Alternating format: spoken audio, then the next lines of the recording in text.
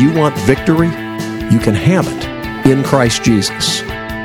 Time once again for Abiding in Christ with Jim Wood. You have to step back, evaluate the various positions in light of Scripture, and then re-engage with a godly perspective. Pastor Wood is the founder of Weirs Valley Ranch, a Christian home and school for kids from crisis family situations. Jesus said, "As the Father has loved me, so I have loved you. Abide in my love." You can contact the program by calling 866-41-ABIDE or by visiting us on the web at wvr.org. And now, without further delay, here's your host, Jim Wood. I want us to look in Ephesians chapter 6, verses 1 through 4. Because this is one of the places where God tells us about how we're supposed to do family. Ephesians chapter 6, verses 1 through 4. This is God's word. "Children, obey your parents in the Lord, for this is right. Honor your father and mother, which is the first commandment with a promise, that it may go well with you and that you may enjoy long life on the earth. Fathers, do not exasperate your children. Instead, bring them up in the training and instruction of the Lord." May God add his blessing to this reading from his holy and inspired word. This passage starts out with, "Children, obey your parents."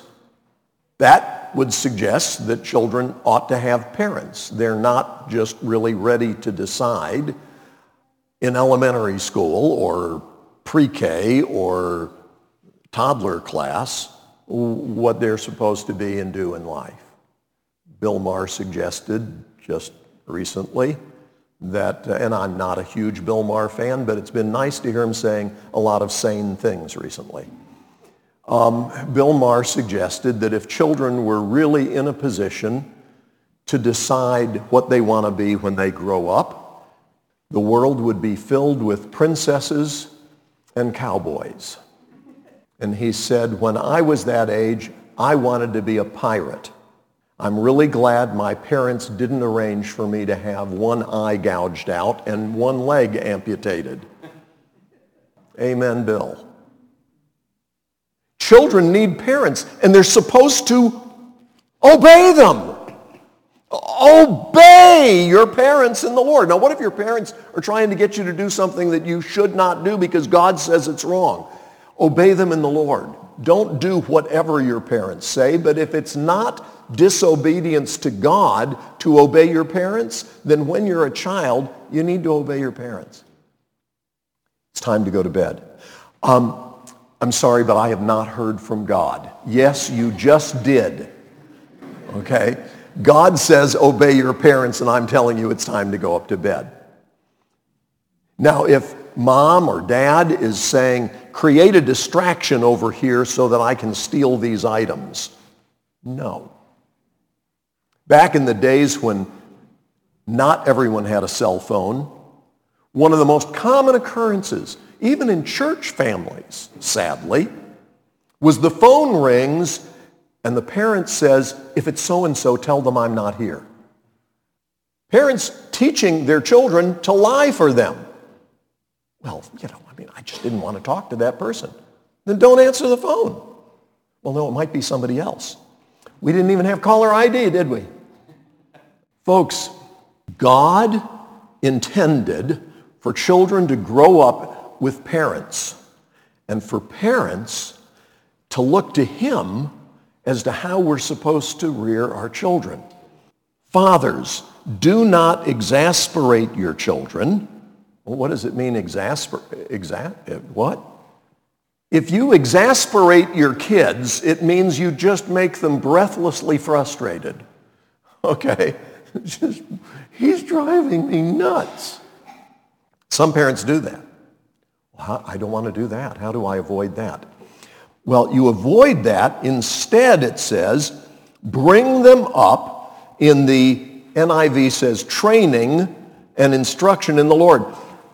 Do you know how that word training is better translated? I'm going to give you my translation. It's not original with me. Some of you will find it familiar. Bring them up in the discipline and admonition of the Lord. Now, admonition, instruction, is putting them in mind. You're putting something into the mind of your kids. You're giving them instruction. But this training involves discipline. We don't use that in the NIV because discipline is kind of viewed as a negative thing. Okay? I mean, discipline. Who wants discipline? Discipline sounds uncomfortable. Discipline sounds like I might not get what I want. The Bible talks about self-discipline, and we have trouble with that. But if somebody else is supposed to discipline us, that's really hard. The Bible actually says that if you fail to discipline your children, you hate them. Why? Because it's needed. There's got to be grace, and grace is never earned. But folks, grace is not cheap. It's costly. God doesn't forgive us on the basis of our deserving to be forgiven. But in order for God to forgive us, Jesus took our punishment. He took our punishment because we deserved to be punished. My dad did not have to hit me in order to get my attention. All he had to do was look at me. Okay? My dad had eyebrows. And if he looked at me in a certain way, I mean, I'm sorry. If you wanted to disagree with my parents when I was growing up, your words began with the phrase, "I beg your pardon." Why? Because there was a recognition on the front end that I know I'm not in charge, you are, but I was wondering if I could ask, Well, Pastor Wood, you must have grown up in a terribly repressive environment. I'll just tell you this. I thank God that my parents diligently set boundaries, because what it taught me, among other things, was that they loved me. If they said, don't touch that, it's hot, they weren't lying. They were trying to prevent me from being burned. And learning to trust them when they set boundaries and enforced them taught me that when God sets boundaries and enforces them, it is not because he's grouchy, it is because he loves me and he is preventing me from experiencing worse injury by violating some of his other laws. Does that make sense? The reason God says don't do that is not because God's just trying to keep us from having a good life. That was Satan's lie in the garden. You will not surely die. God just knows that if you eat the fruit, you'll be like him. God's trying to keep you down. Keep you from being all you can be. Go ahead, eat the fruit. Don't believe God. Don't trust his word. Do what looks good. Do what appeals to you. It appeals to your flesh. It appeals to your pride. Go for it. He's still using the same lie today. And people are still going for it. But let me tell you something. When a parent disciplines their child, it should be out of love for that child, not because the parents are just irritable. Folks, let me take just a moment to encourage you to go on the internet and visit the website of Wares Valley Ranch. It's a very easy address, just wvr.org.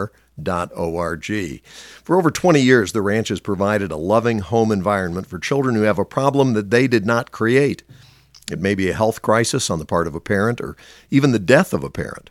Often it's the death of a marriage, leaving a single parent who's struggling to care for the children while working one or more jobs in order to provide for their support.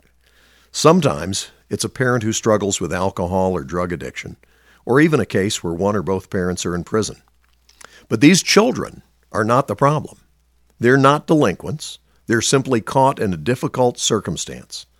I hope you'll help us provide these little ones with the opportunity for hope and healing in a Christ-centered environment. Please visit wvr.org in order to learn more and in order to help. That's wvr.org.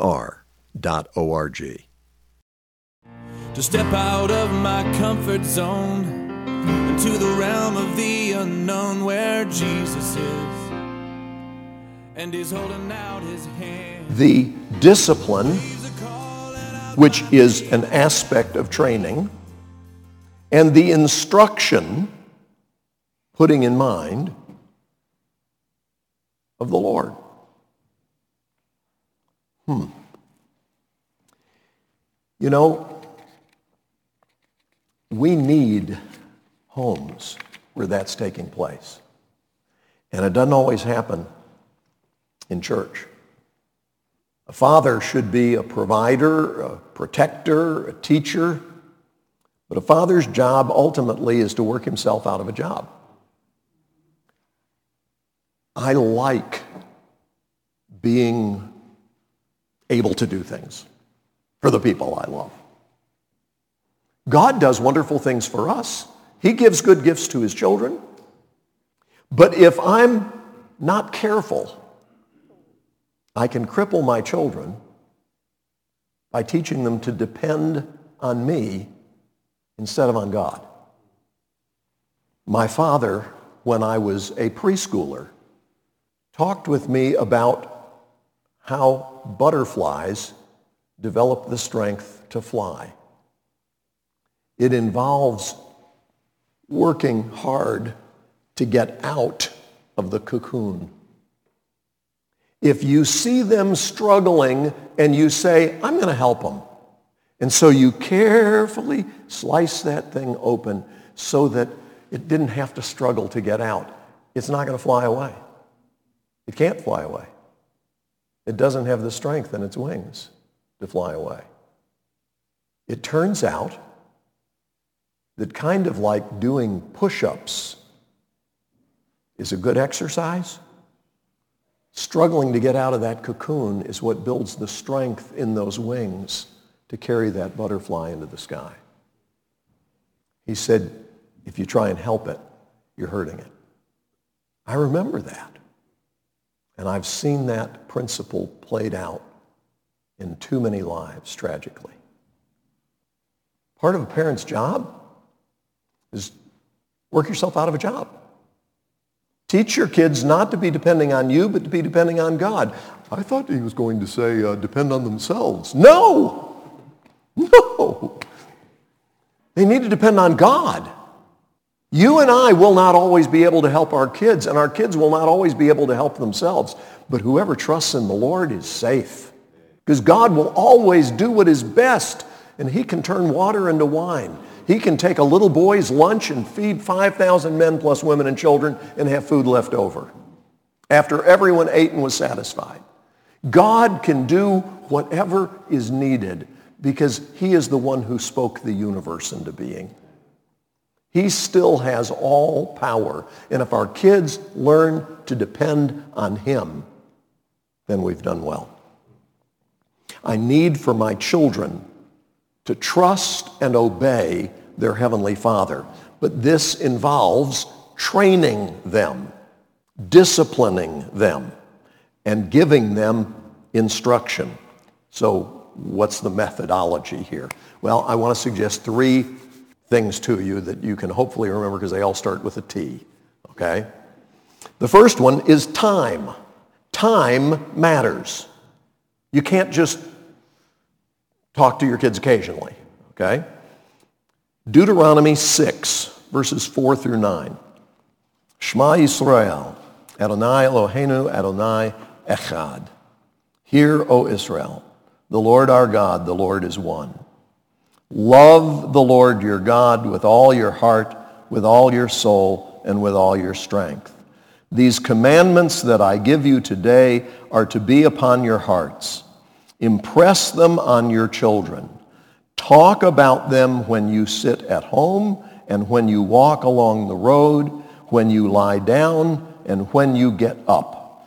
Tie them as symbols on your hands and bind them on your foreheads. Write them on the door frames of your houses and on your gates.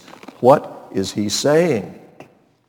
He's saying from morning to night, it's all day, whether you get up to go somewhere or whether you're sitting there, whether you're walking along the road, wherever you are to be always in the mode of instructing your children in the Lord. Teaching them to remember what God has said.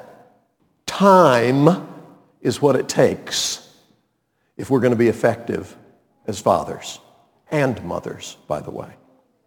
But not only time matters, tone matters. Is this musical? No. Take a look at 1 Thessalonians chapter 2. Beginning in verse 10. You are witnesses, and so is God, of how holy, righteous, and blameless we were among you who believed. For you know that we dealt with each of you as a father deals with his own children, encouraging, comforting, and urging you to live lives worthy of God, who calls you into his kingdom and glory. Did you hear that? That's a description inspired by the Holy Spirit of how a father deals with his own children if he's doing it God's way. What does discipline and instruction look like?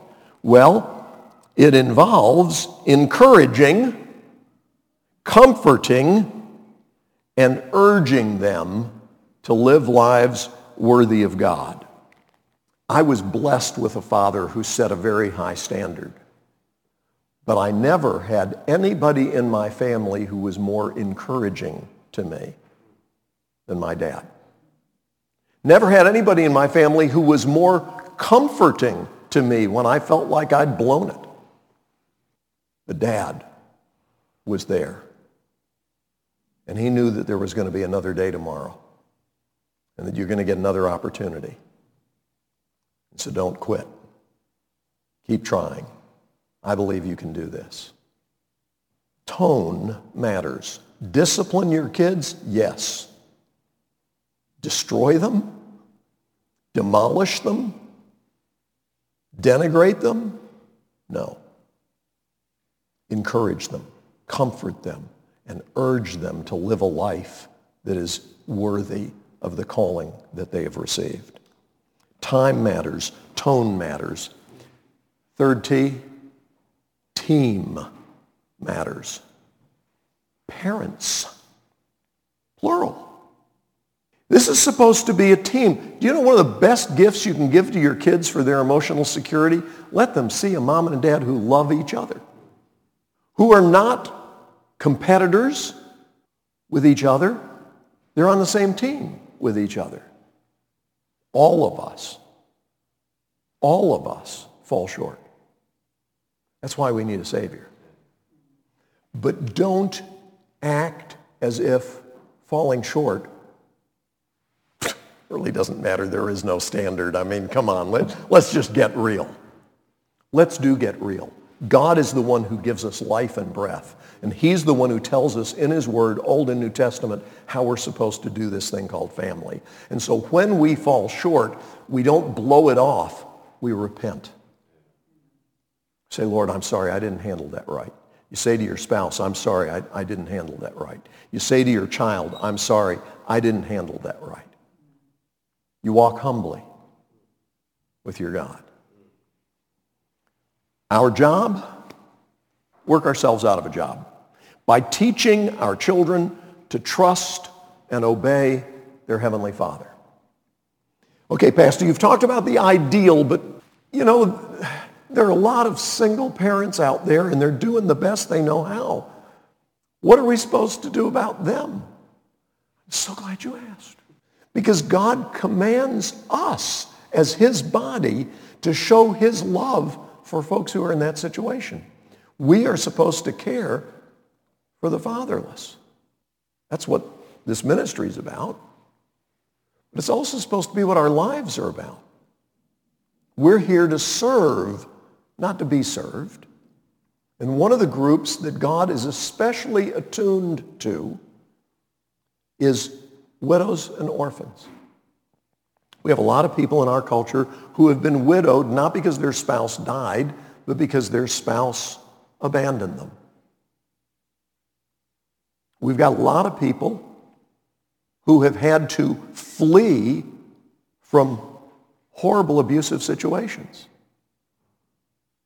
We have a lot of people who want desperately to have a healthy home.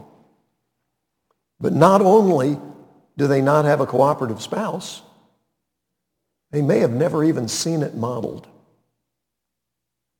I'm not suggesting that we become judgmental toward those folks.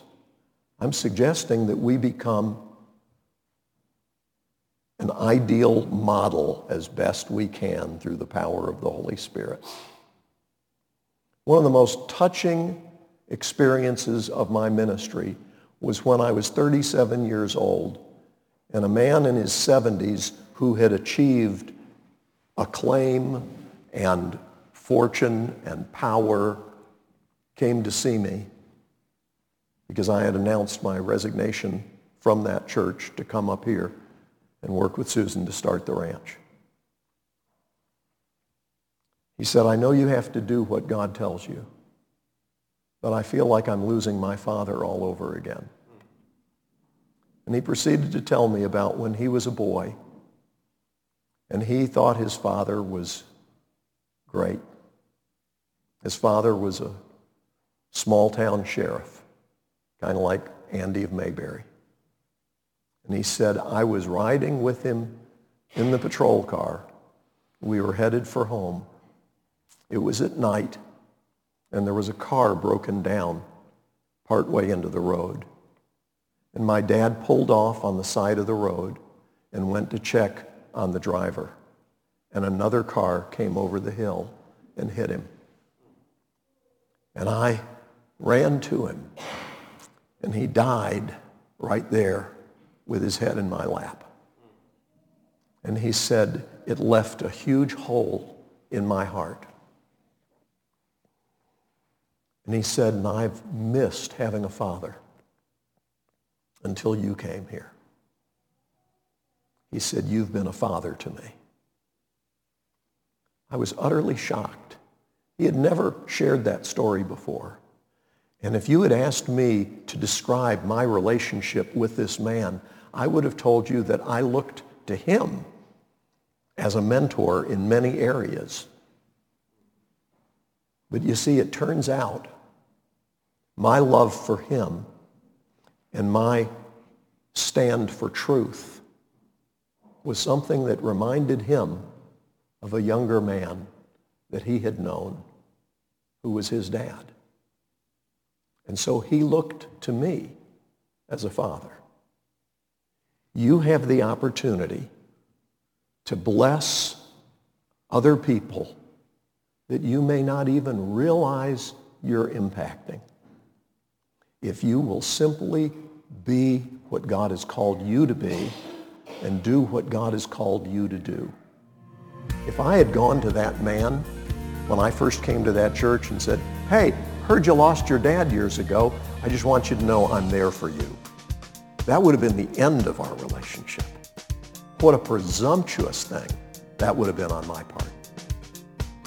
But simply loving him and serving him as his pastor, which was what I was called to do, had been what God used in order to bless him in a way that he needed.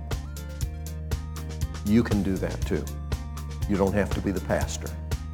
You just need to be an example of somebody who loves Jesus and points people to him. And you will impact more lives than you imagine. You've been listening to Abiding in Christ. If you have questions that you'd like for us to tackle on the program or comments that you want to make, I want to invite our listeners to call 866-41-ABIDE. That's our toll-free number, 866-41-ABIDE. or contact us on the web at wvr.org.